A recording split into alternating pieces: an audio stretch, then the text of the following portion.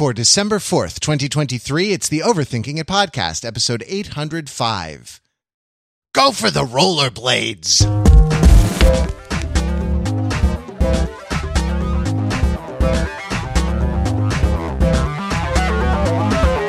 Welcome to Overthinking It, where we subject the popular culture to a level of scrutiny it probably doesn't deserve. The Overthinkers are your smart, funny friends from the internet. We're never happier than when we are gathering together as we do every year to celebrate. Through the years, we all will podcast together.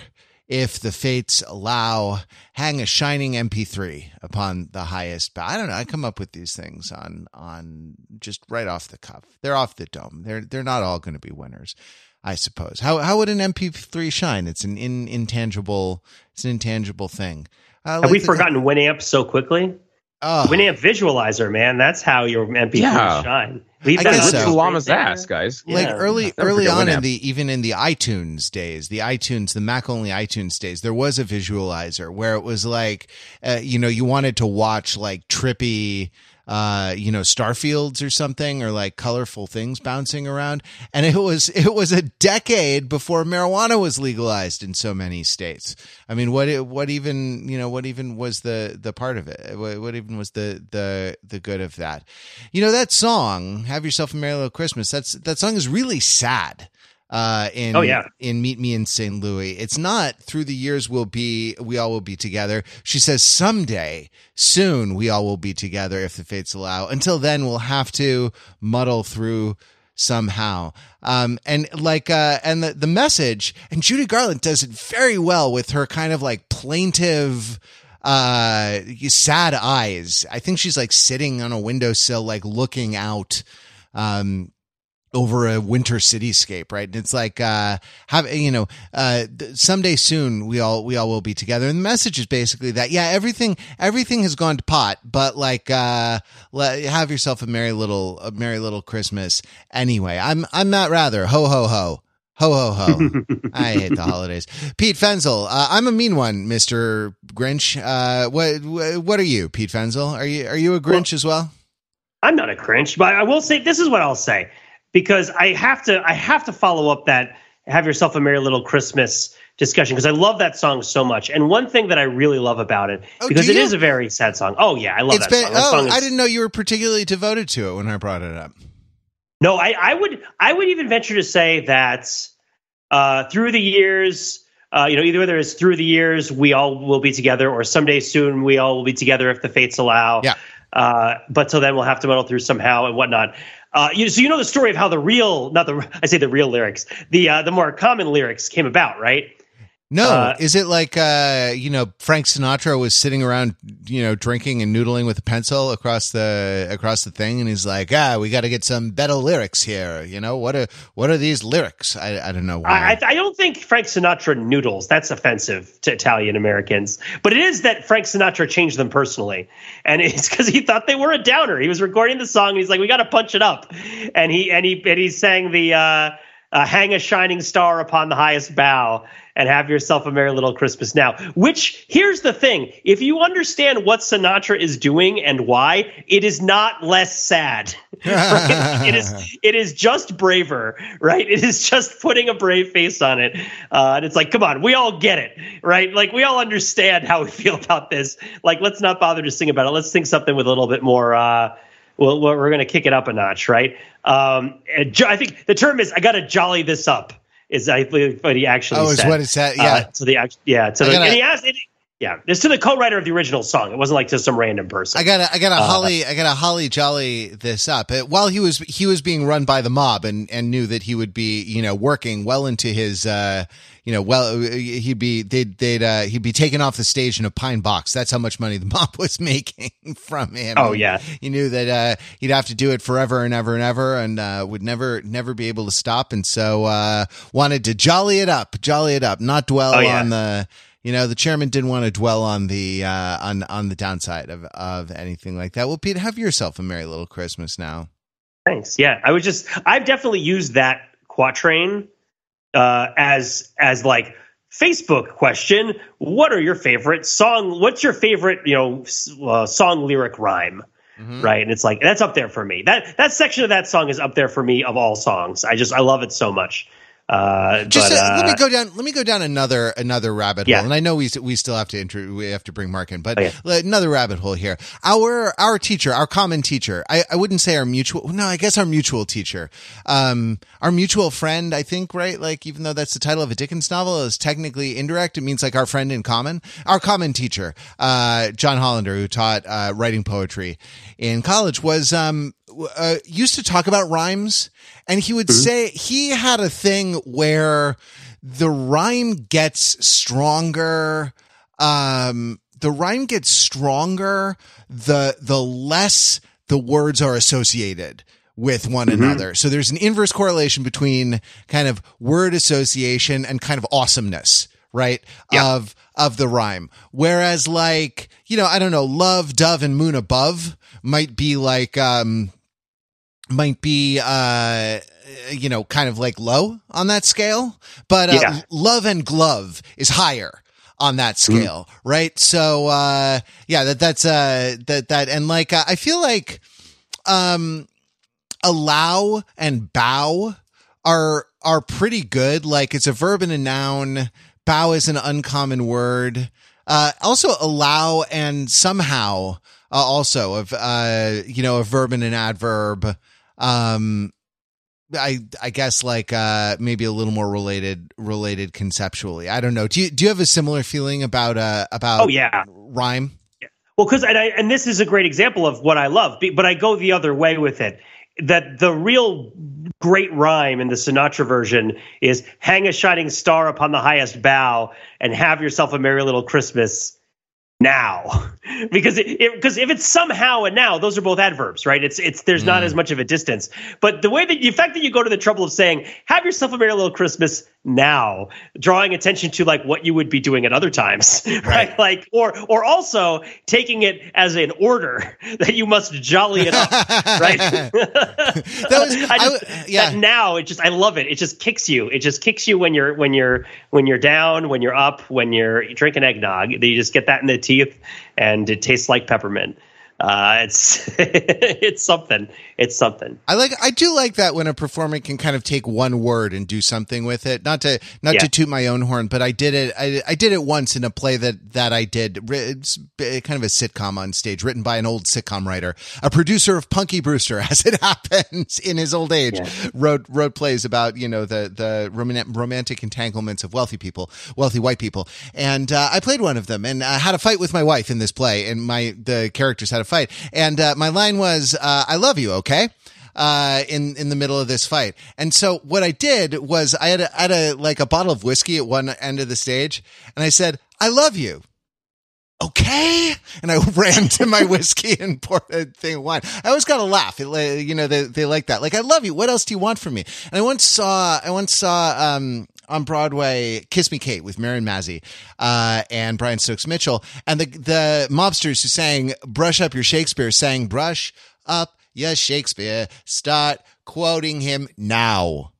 And it was very good. It was very along that thing. I like to think of with all his mob connections, Frank Sinatra, have yourself a merry little Christmas now. And now we bring in Mark Lee. Mark, do you have a favorite Christmas song that you love very much? I like everything that I heard at the Radio City Christmas Spectacular, which we discussed last week. Yeah. Have I not been jawing it up around here enough? Christmas Baby, Please Come Home. That's the pinnacle for you. Sure, let's go with that for now. I just want to point out, by the way, I think we mentioned it last week, but it was certainly not the plan to have a streak of 2 holiday themed podcasts in a row. But here we are. Here we are as in olden days. Happy golden days of yore. Happy golden days of yore. Well, as we know, I'm here for it. If you're not here for it, well, bah humbug to you. And go find another ostensibly pop culture podcast where 3 hosts ramble about whatever the hell they want to talk about. Exactly. Right. Like, three white collar professionals give their opinions on pop culture. So, but as we know, it's the holiday season. I don't know if you've heard, but there's a war on Christmas, guys. There's a war on Christmas.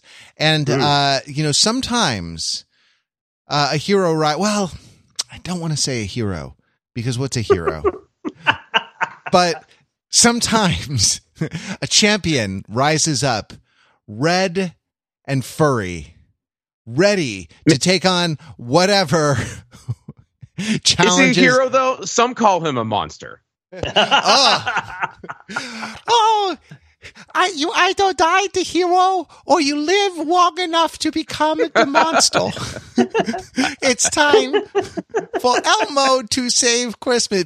Pete, for reasons passing understanding. No, not reasons passing understanding. The reasons are you have young children. You saw the video presentation Elmo Saves Christmas this week, and I understand that you have thoughts. Yes, this is an eminently overthinkable piece. If you don't celebrate Christmas, I don't really think it would detract from enjoying this film. There's a couple of different reasons why I feel like this is a good thing for us to dig into and might be interesting. For one, what is it? It's an hour-long Christmas special that aired on PBS in 1996. So, of course, there's the idea that Elmo is sort of a figure of latter-day Sesame Street, but this is not latter-day Sesame Street, really, from this perspective of today. This is still well on nearly 30 years ago. And so it's an hour long. It's God, from that's the mid-90s. so true, Pete. That's so true. I think of Elmo as a recent addition to the Sesame Street lineup. And that, of course, that has to do with when I grew up and was involved with Sesame Street. But Elmo is as old as we are, or only slightly less, right? Yeah. I mean, I'm not sure. I mean, sure, I'm 35 or whatever. Yeah, sure, no problem.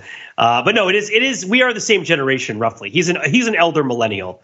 Elmo is. Elmo is an elder millennial. Yes, and I'd also like to add, by the way, maybe Pete, you're going to come to this or not, but just in case not, 1996 was also the year that Tickle Me Elmo hit Christmas store shelves. It was like the hot toy to get. Yeah. So okay. So Elmo is at the peak. Or a peak of popularity, probably not his all-time peak of popularity, because there would at some point come, people watching videos of Elmo on repeat billions of times all over the world. But in terms of conventional mass media, Elmo was the big thing this particular Christmas.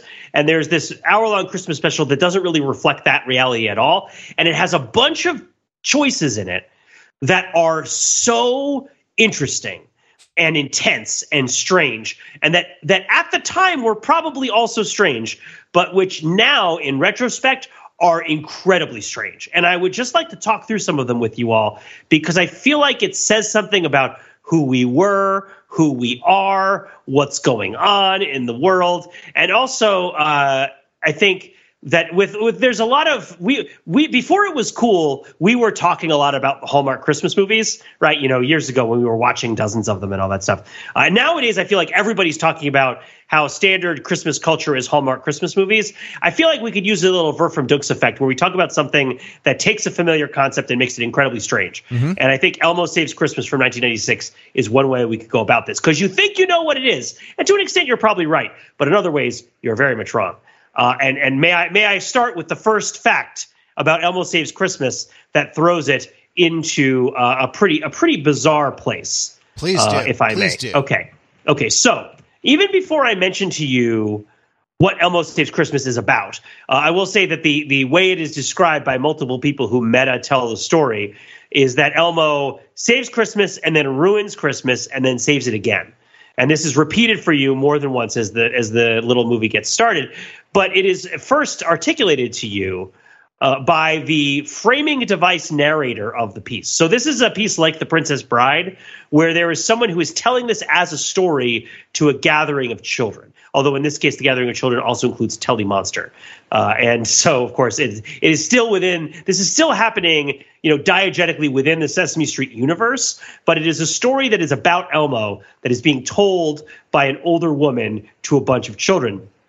And And that older woman, of course, I mean, who would you pick if you wanted to pick one woman from the mid-90s who really kind of gets across the vibe of Elmo, really what Elmo is going for, right? I mean, you would also pick it's Pulitzer Prize winning and Tony Award winning and Grammy Award winning and a National Medal of the Arts Award winning and Presidential Medal of Freedom Award winning poet laureate of the Black experience, Maya Angelou, to be the narrator of Elmo Saves Christmas, which she is.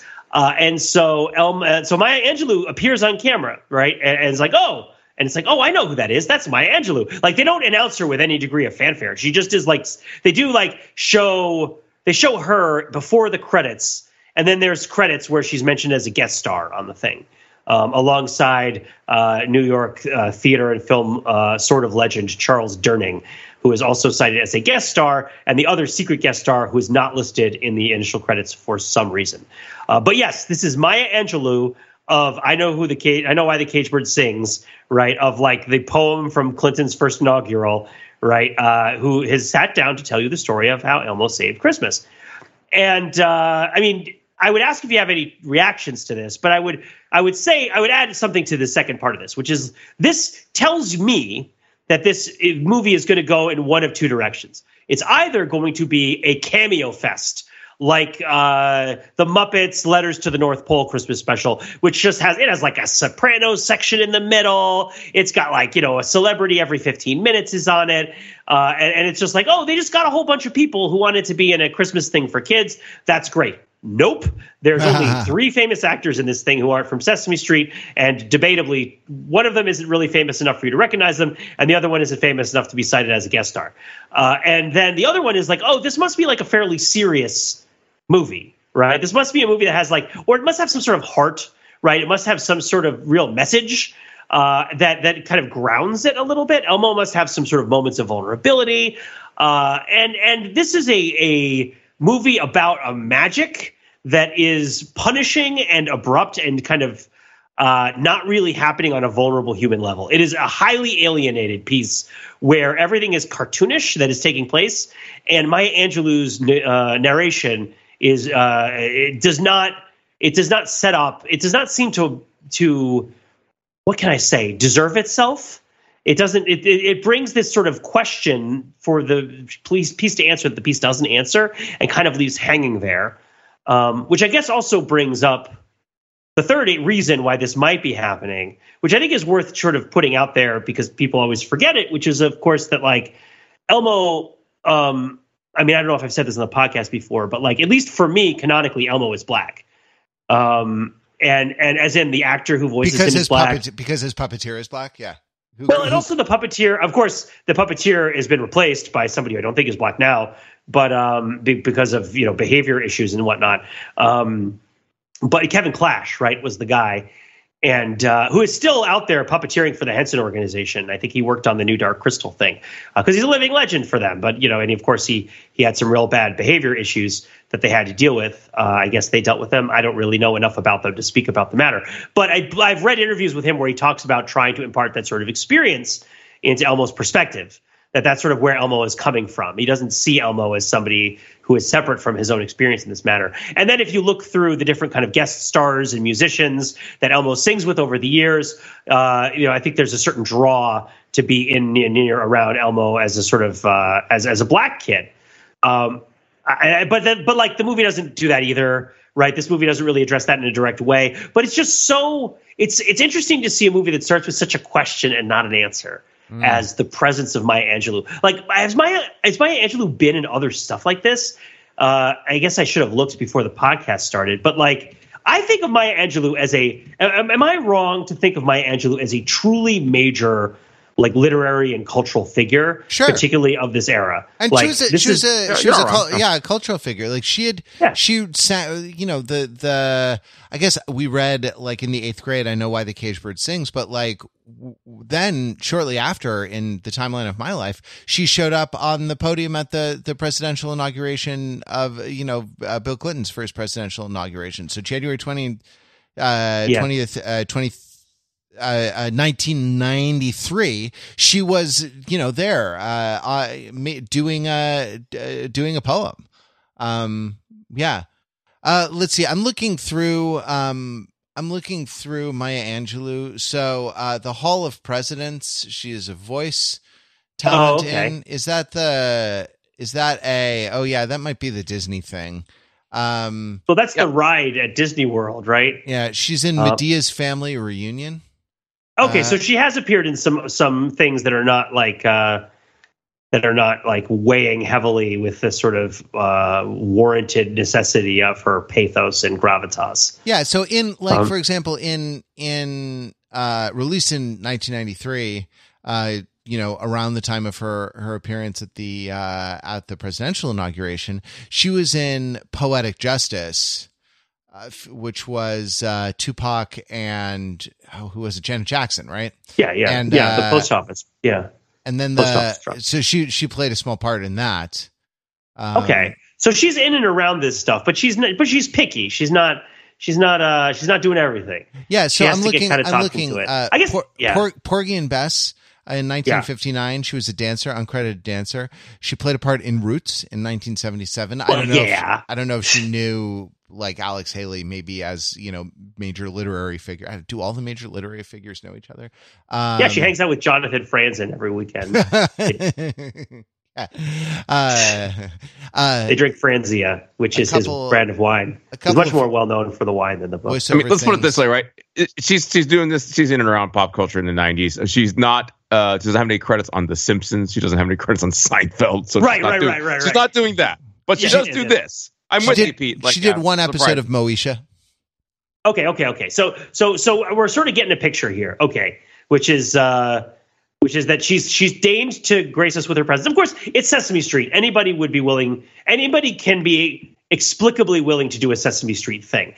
It was interesting that diegetically, this story is a Maya Angelou story because it's very different from a lot of her other stories, most of which I think don't feature a magical reindeer named Lightning who really wants to pull Santa's sleigh and is super fast but is too young to do it and is sort of showing a lot of plucky stick-to-itiveness in sort of getting to the big leagues of pulling Santa's sleigh. And there's a variety of other things in this work that don't feel like a Maya Angelou story.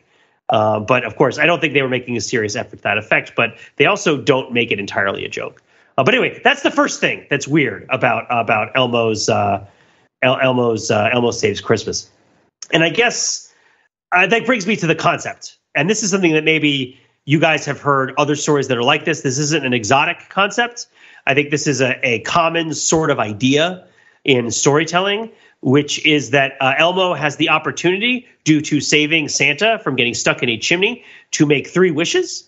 His first wish is for a glass of water, which he could have gotten himself, but he was thirsty. And so this reflects that Elmo, of course, is, he's like, he can be king because he doesn't want to be king. Like, he won't abuse the power of wishes for his own benefit. Like, he just sort of responds, but he's also a small child and he responds to his immediate needs, but he's not greedy, right? So like, this sort of reflects that Elmo is like, uncorruptible by the ring, right? Is that like Elmo's first wish is for a glass of water. And his second wish, once he sees how happy Christmas has made everyone, not like on the night before Christmas when he's waiting to get his toys, but on the day after Christmas, when he's seen how happy everyone was because they got to enjoy Christmas together, he makes a wish for Christmas to happen every day. Oh, no. I know. What right? could possibly go wrong? Yeah. And this is like of a piece with, the Midas touch. There's like, I remember very vividly, I don't know if you guys can think of other stories like this. A bunch have come to mind for me. One that comes to mind is an old episode of the My Little Pony cartoon from the 80s, not the one that everybody liked that came out much later. And I don't know whether they remade this or anything, but I remember an old episode of the My Little Pony cartoon where one of the ponies wishes that it would never rain because she wants it always to be sunny. And they do this by stepping on magic coins, which has a real kind of like monkey's paw horror movie vibe to it now that I think about it. Horses making wishes by crushing coins with their feet. And of course, like I don't remember much of the episode because this was well on, 38 years ago, but I do remember them walking across like a mud cracked and barren wasteland of like blowing dust clouds and dead trees because like the rain in the world has stopped. Right. And like this, can you guys think of any other examples of like stories where somebody has a nice thing that's kind of ephemerally nice or sort of locally nice, and they make it globally the case out of a kind of either childlike or kind of unthinking greed dimension, and it just sort of totally destroys everything. The whole world is ruined because there's an episode of DuckTales where the nephews replicate money and cause massive runaway inflation. It might be the current economic times as a hallucination, but I am like 99% sure this is a thing. If it's not, it should be. So there's like a Weimar Republic episode of DuckTales. Exactly. And it's like, yeah, we got to print some money in order to like pay off these reparations and whatnot. Oh man, that's and it just destroys the global economy. I mean, like Launchpad McQuack probably fixes it in some screwball way. I mean, the Sorcerer's Apprentice is a simple one. Right, where he just wants he wants the broom to help him do more work, to help him do his work because his work is annoying. All he's trying to do is automate a process. He's one of those classic Bill Gates lazy people he puts in charge of things because lazy people find efficient solutions, right? Which is like, I'm just going to build a script that automates getting the water into the bucket by using the materials that I have lying around. I didn't build the script for it to make von Neumann machines and like flood the universe, but like, that's what happened.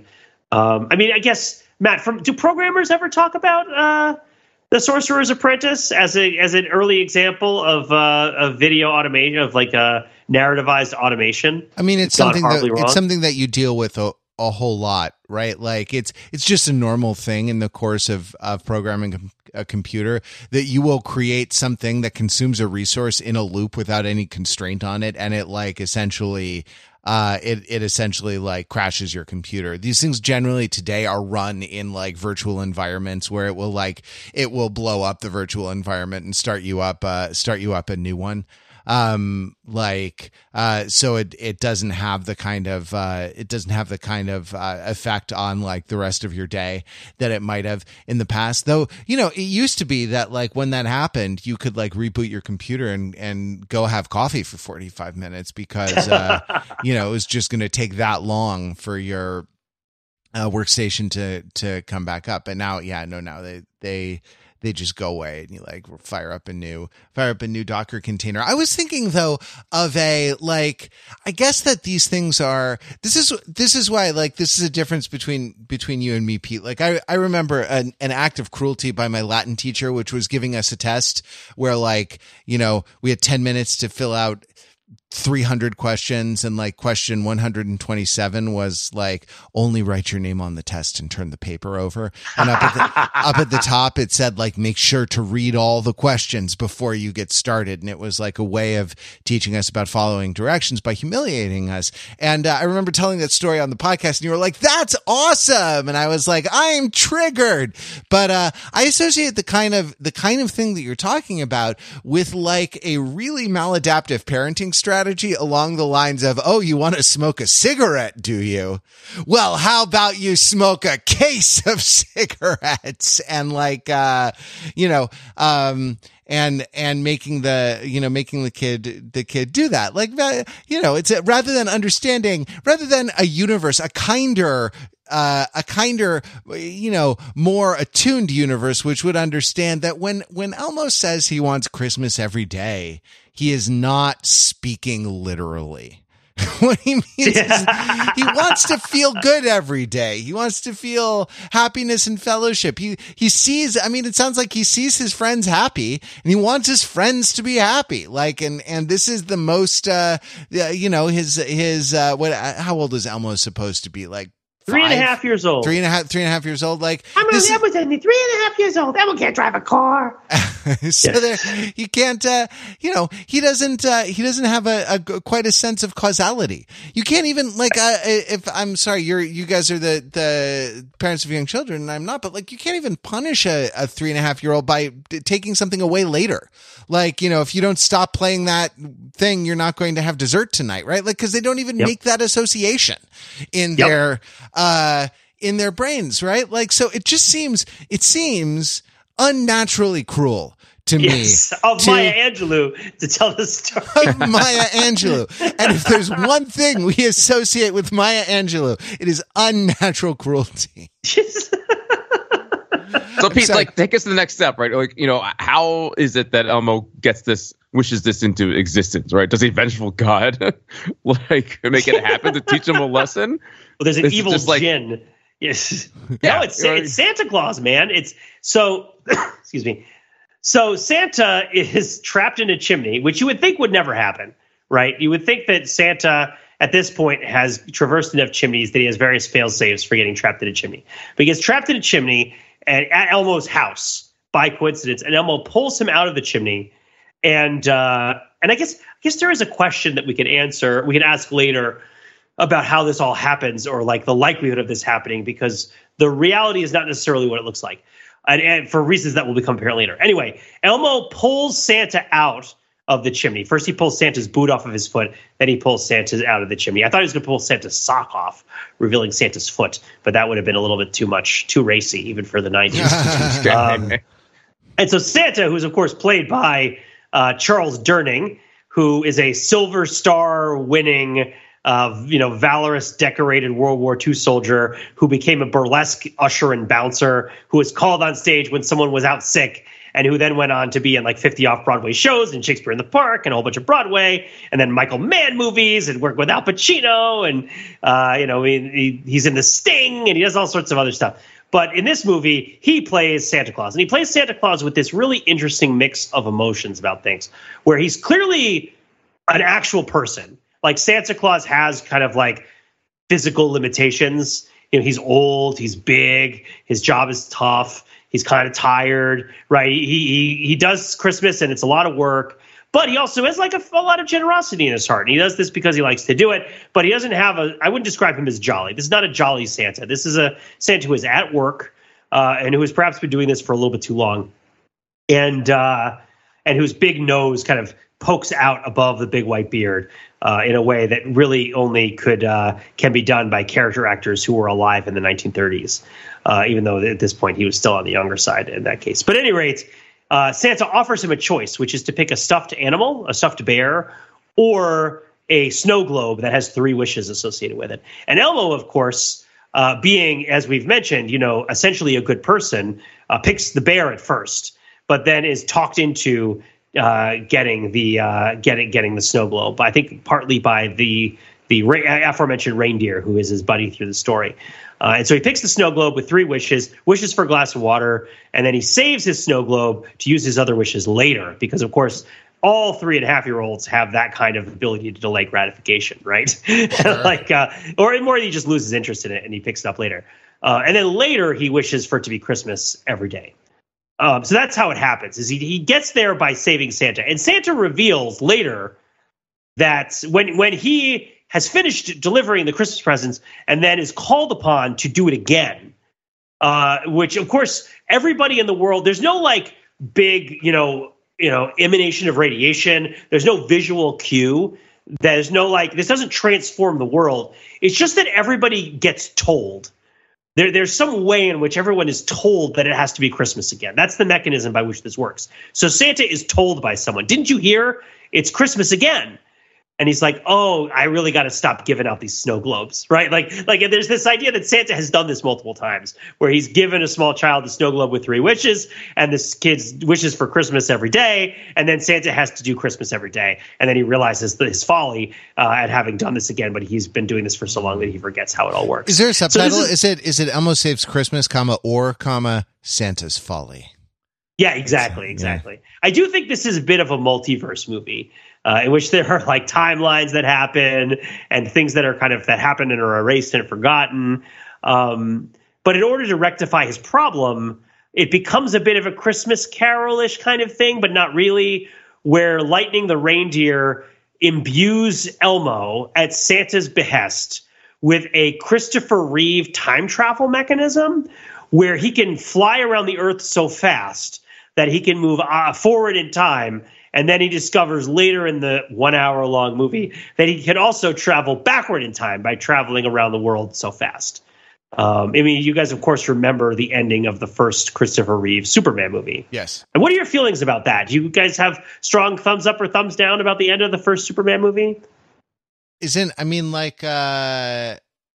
reminds me of the end of LA Story, where all the compasses do, I don't know, it's a very sort of pathetic.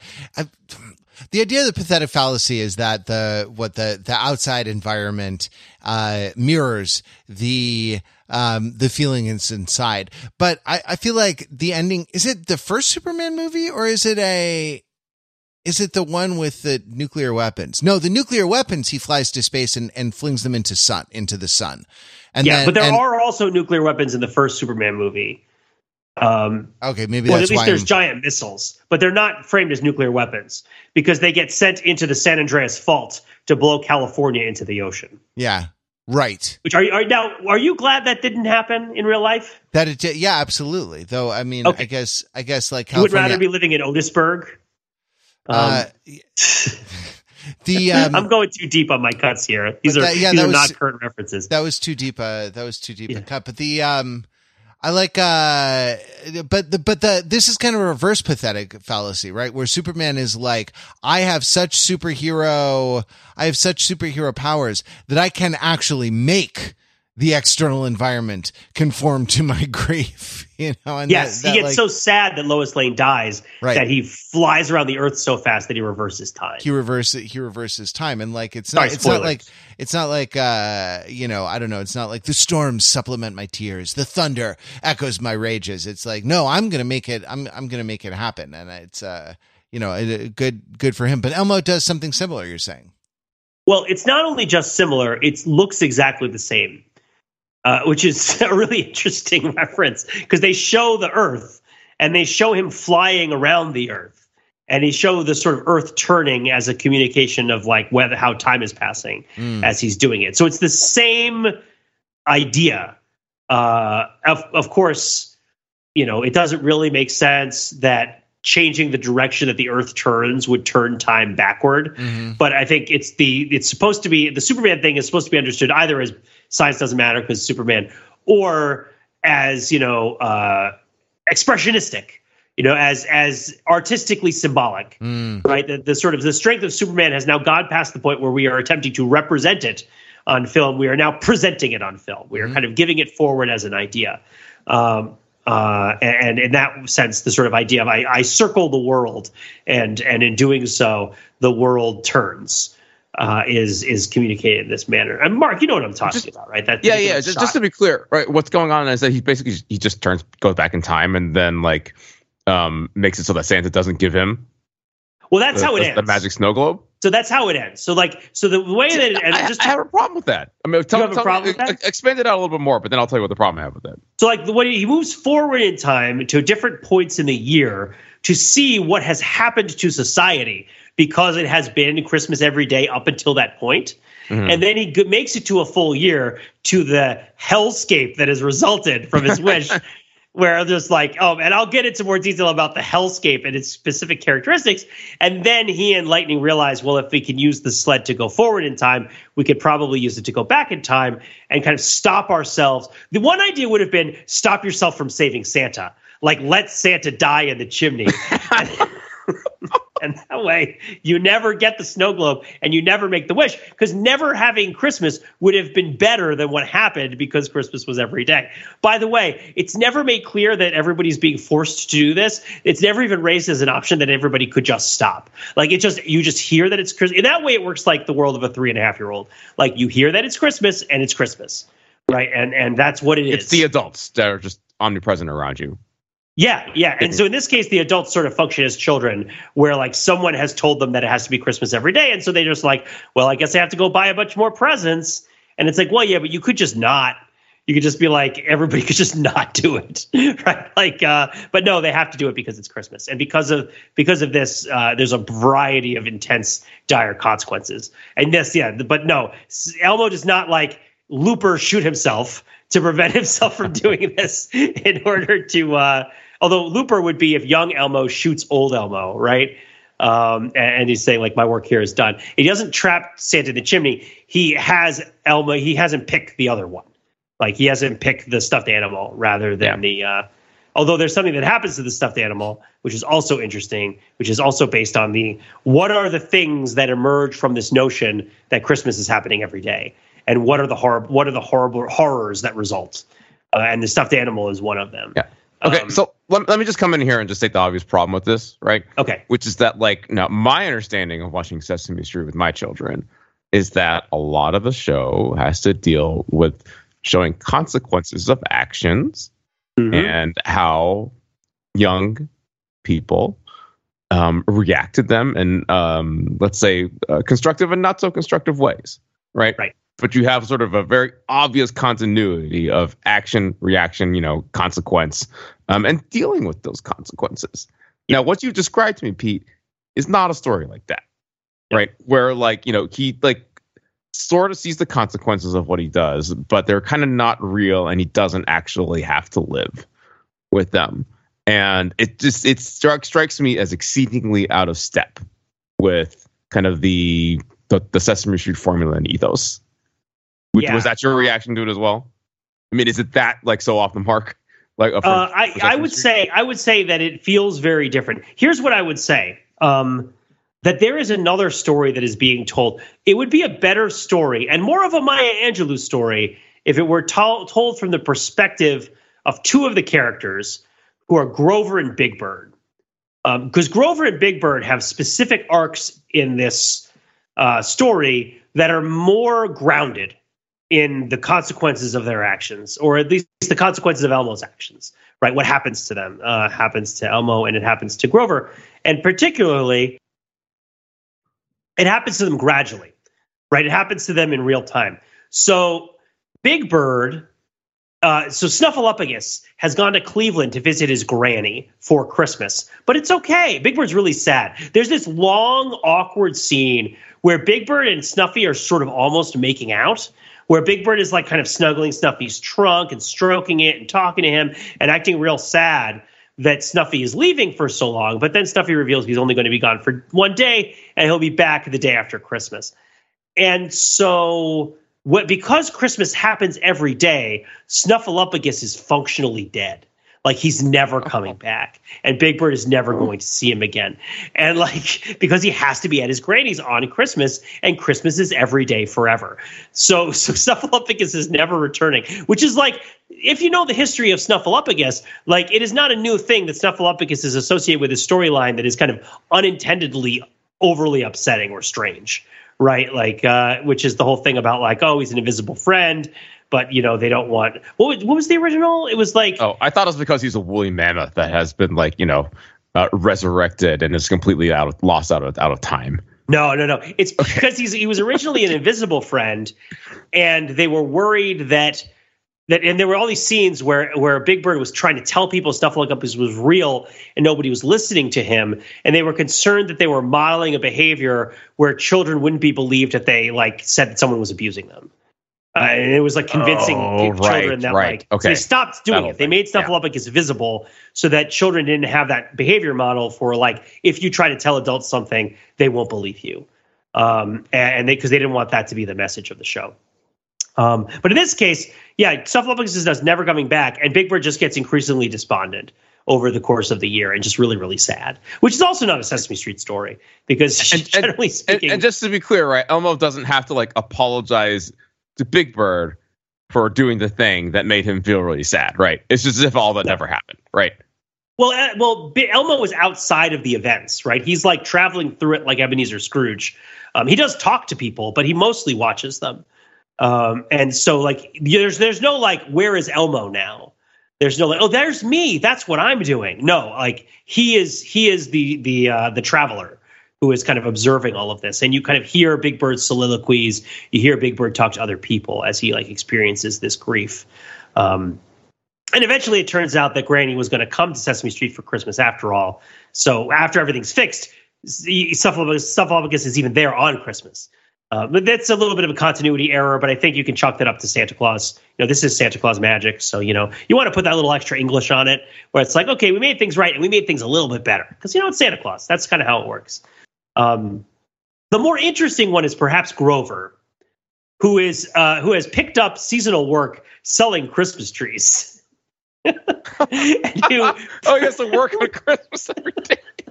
So he has to work every Christmas, and he's selling Christmas trees, and he presides over the endangerment and extinction of the Christmas tree as an organism that happens over the course of a year, where everybody has to get a new Christmas tree every Christmas. That's actually amazing, and and kind of dark. And it's taught through a series of sketches where it's like.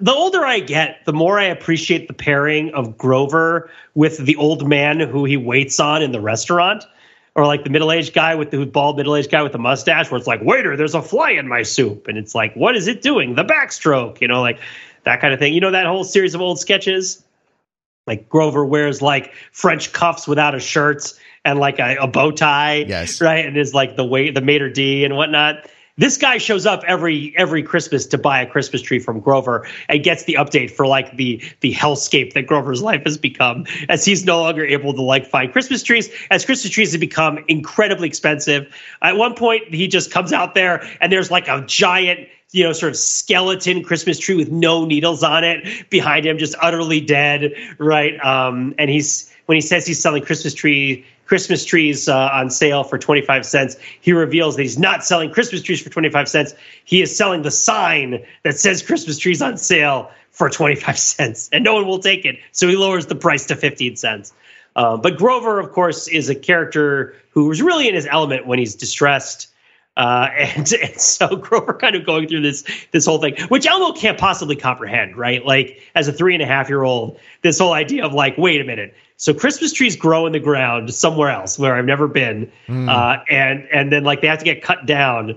And Grover is going out there and is like going to a dealer who's cutting down literally every Christmas tree in the world and bringing them all to New York City so that Grover can sell them on the street.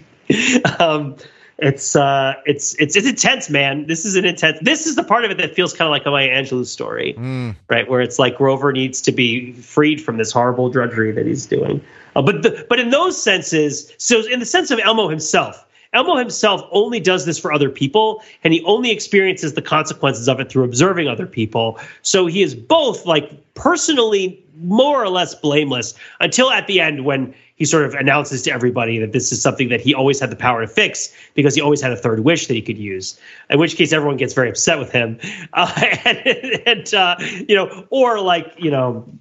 Or just, his sort of associative feelings. But Big Bird goes up to him and says, "You mean to tell me?"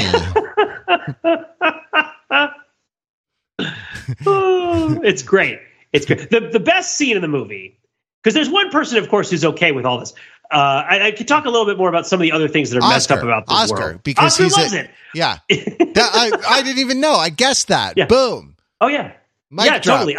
Oscar shows up in the exact, Sid Field, all is lost moment to talk about how great everything is, that Christmas has ruined everything, and how happy he is that the streets are full of trash, right? That everybody's unhappy. And that this holiday that used to bring everyone joy has now become this just albatross. The streets are full of trash because the sanitation workers have the day off. Like, is because that everybody keeps rapping, and yes, true. I guess the sanitation workers have the day off, but also like the streets are piling up with wrapping paper and boxes that need to be taken away. But yeah, so there's a weird combination of things having to do with work in this show, which are worth pardon me. Oh, it's too much. It's too much for Pete to talk about. I can't handle it. Yeah. So there are two things about work that are happening. One, the elves and Santa all have to go back to work, along with Grover and other people who have to work on Christmas. So there's the people who have to work on Christmas, and you even get to see a scene where the elves are preparing for their vacation when they are informed that Christmas is happening, and all the elves are puppets. And they're all like, "My vacation! Oh, and the alarm goes back on. It's like, we got to get back to work." And they're all like, "No!" They should have tried collectively bargaining. They should. But Santa, of course, they go to talk to Santa about it. And he's like, I gotta stop giving out these snow globes to small children, but then everybody else isn't allowed to work on Christmas because they have the day off. So Luis and Maria, they want to go back to work because the Fix-It shop is full of broken down toasters and appliances and stuff, and they really need to do all this stuff, but they're not going to work because they don't work on Christmas, and their store goes out of business because they don't. But presumably rent keeps getting collected or something, right? But they can't. It's not like I can't do it. It's like we don't do it.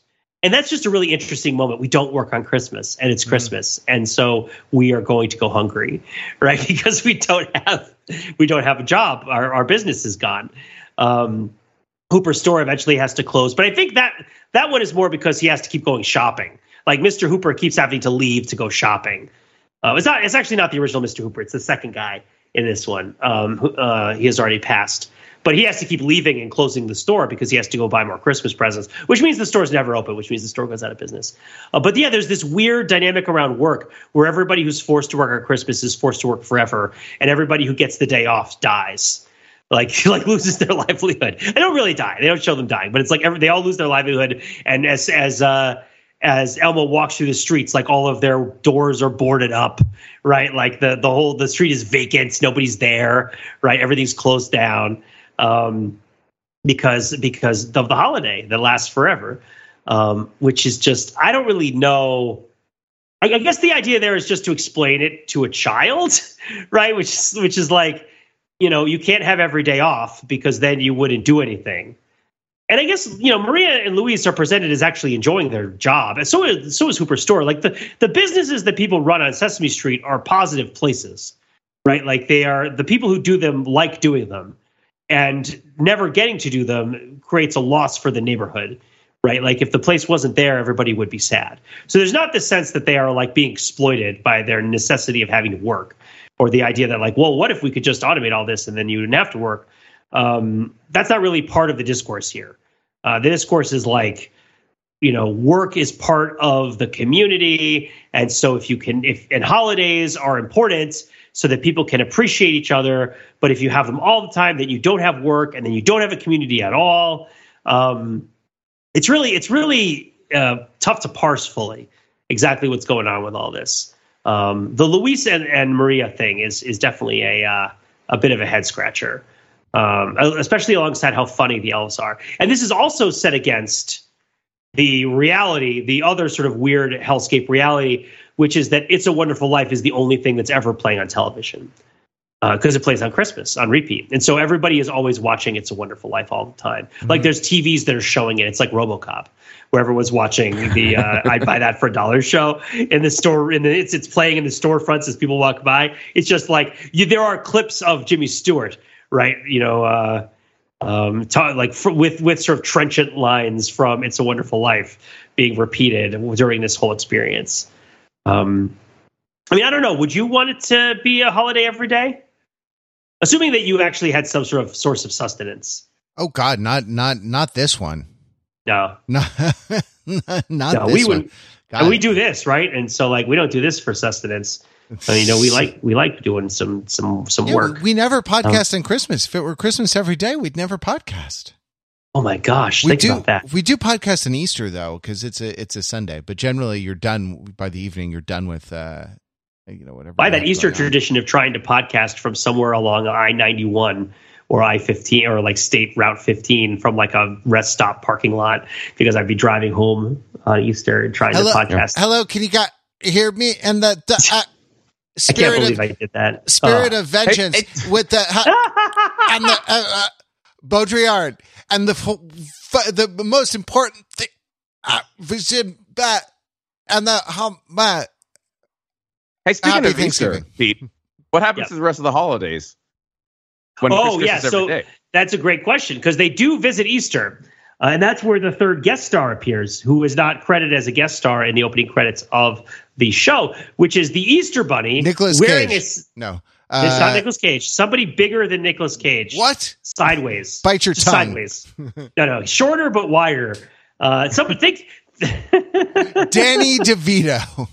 Somebody more beloved by this podcast, not of this podcast. Someone more beloved Tilda by this Swinton. podcast than Tilda Swinton. Oh, no, I guessed it. Sorry, I guessed it. No, it's not Tilda Swinton. It's Harvey Fierstein. Yes, it's Harvey Fierstein is in All Things Christmas. And he's playing the Easter Bunny who has to celebrate Christmas rather than Easter because, his whole holiday is being overshadowed and he has to do this. And he's wearing like makeup on his face.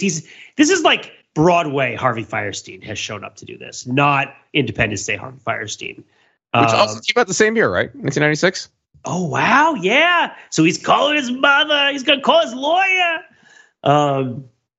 But man, it's so in this is weird his raspy situation, voice because the Easter Bunny has taken up smoking because he's so I don't know, depressed and that Easter is not coming around, that he has these self-destructive habits now? Oh yeah, it's because he has an allergy to peppermint. No, I don't know. Yeah. What do you do? Is it set theory? Do you do the union of holiday traditions when Easter falls on Christmas, or do you do the intersection of holiday traditions and you eat candy and that's it? Well, it's a #hustle situation where the other holidays are forced to figure out how to pitch themselves in the context of happening on Christmas, which is still, despite happening every day, the biggest thing that's happening to everyone. So, it's presented as the Easter Bunny selling it to you from behind a counter. Yeah, and of course. Yeah, sorry. I didn't want to. I want to finish the thing. That's tough. Holiday Shark Tank. I'm not sure who would win Holiday Shark Tank when you consider the whole year's worth of holidays. Maybe one of the fireworks oriented holidays. Yeah, who is the biggest sure thing? I mean, Valentine's Day is it should be Valentine's Day, but it won't be. Right? No, it's not. Yeah, because there's so much variance, right? Valentine's Day it really depends on what you do for Valentine's Day. But the fire department, your local fire department is going to set up fireworks at the football stadium, right? At the high school on the 4th of July. And that I feel like is something that everyone can agree on. But what if they're also dressed as ghosts while it's happening? Wouldn't that be awesome? Who do you think would win if you had to pick to either have, if two people came up to you and one said, we're going to have this thing called Christmas. This is what it is, and described Christmas. And then somebody else came up to you and said, we're going to have Mother's Day, and described to you what Mother's Day is. Which one do you think would get picked by the Sharks as the holiday that needs to happen? I don't know, but my mother's crying either way. Yeah. And obviously there are other, this is also this has to be the last one where Sesame Street does a special entirely about Christmas where no other holiday is referenced. Sure. That was kind of bizarre, right? Which was and I know this podcast is kind of bizarre in that respect as well, but I don't remember there being any Hanukkah. Maybe Harvey Fierstein. First of all, Harvey Fierstein being the Easter Bunny is itself pretty funny. Yep. But there's Pete, no non-Christian holidays. Back in biblical times, the Easter Bunny was Jewish. Oh man, it's funny because the Easter Bunny is German. But yeah, no, it's there's no Diwali, there's no nothing, right? It's it's Maya Angelou, but I didn't see any Kwanzaa in this thing, right? So it's just Christmas, which is part of the nightmare, I think. You have to think that Elmo does not visit the family that the Jewish family that's uncomfortable because they have Hanukkah, but really, they live in a society where Christmas is much more valued and they feel very left out of everything. And that must be really bad for them too, especially because, they don't have jobs and their houses are covered in trash because everybody's living in this hexscape. But yes, so I will get to the best part. The best part is when Elmo has told everyone that he has a magical globe of 3 wishes. After this has been happening for a year, he tells everyone at Sesame Street, he reveals himself and tells everyone that he has a magical globe of 3 wishes, that this is all his fault, and that he could reverse it by using his 3rd wish. Now that he has sufficient reason to reverse his wish. And he says, there's something else that I was going to wish for. And this is where Oscar the Grouch is really paying attention because Elmo says, I was going to wish for rollerblades. And Oscar just yells out, go for the rollerblades. Go for the rollerblades. Yep. it's like, go for the rollerblades. I can't even do Oscar absent Harvey Fierstein at this point, especially with the cough. But the idea that it's like Elmo getting rollerblades in 1996 is just a fun little. I guess rollerblades lasted the test of time a little bit. I felt like rollerblades were in inexorable decline, but that seems to have leveled off and or ended, right? Like rollerblades are a thing now. Again? How much of a thing are rollerblades when you see them? I don't know. I see them occasionally. I thought all kids just go on hoverboards now, or like, I don't know, electric scooters or something like that. They've got the wheels that just like pop out of their sneakers. Oh, the Heelys. Skate wherever the heck they want. Yeah. I feel like there were a lot of other things that showed up to be the next rollerblades, and they were, and then they left, and yet I still see rollerblading happening. Oh, there's apparently an article from the New York Times saying that inline skating is back, and it's dated 2022. Oh, good. Well, which thank means that goodness inline skating was back in 2018, right? Yeah, exactly. Yeah, the time is on it. It's out again, guys. Can I tell? I mean, we're running the bend of an hour. It's time for us to wrap up. But I need to share a childhood trauma with you, which was that I had regular skates, not rollerblades.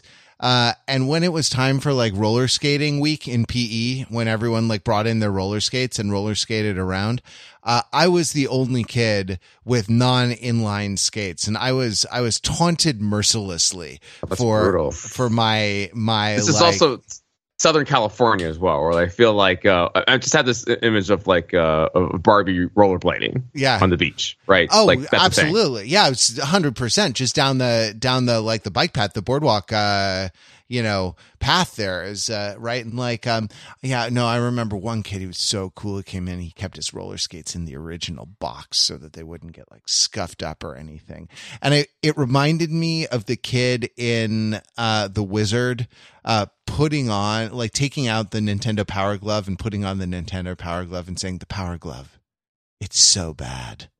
And, I felt like that every time I see so I don't know, but I'm like re-traumatized every time anyone talks about roller skates, and I have a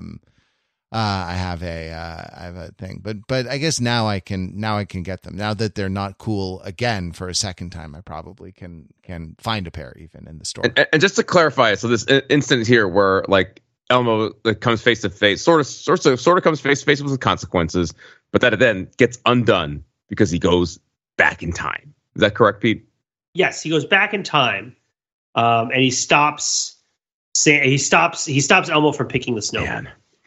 But he stops himself, like, because that like he's not confronted with the time traveler's paradox in that way. I don't believe so. I think he steps into his own reality. Although I might have stopped paying as close attention at this point as I should have, because I was also watching this with a 1-year-old Elmo fanatic, which was why I was watching it in the first place.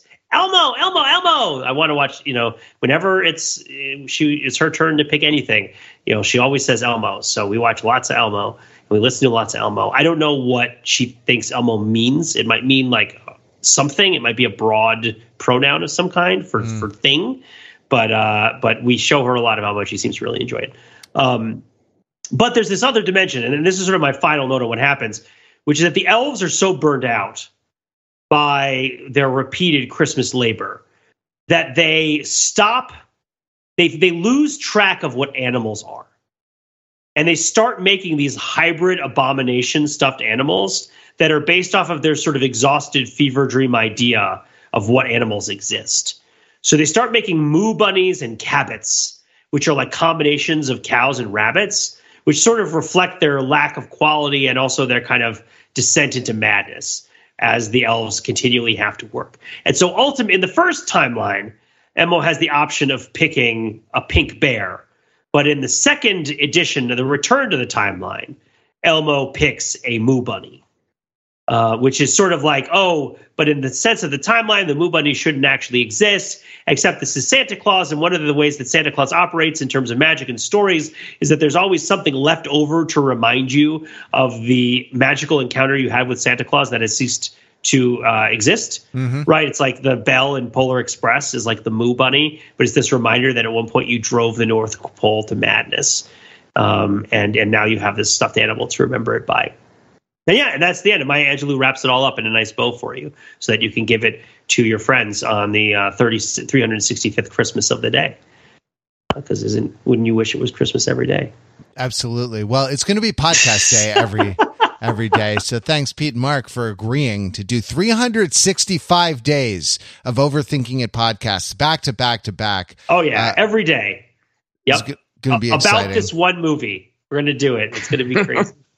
And then we'll be back. We'll be back next week for more Overthinking It podcast about Elmo Saves Christmas. You can visit us on the web at overthinkingit.com, where we subject Elmo Saves Christmas to a level of scrutiny. It probably doesn't. Oh, it doesn't.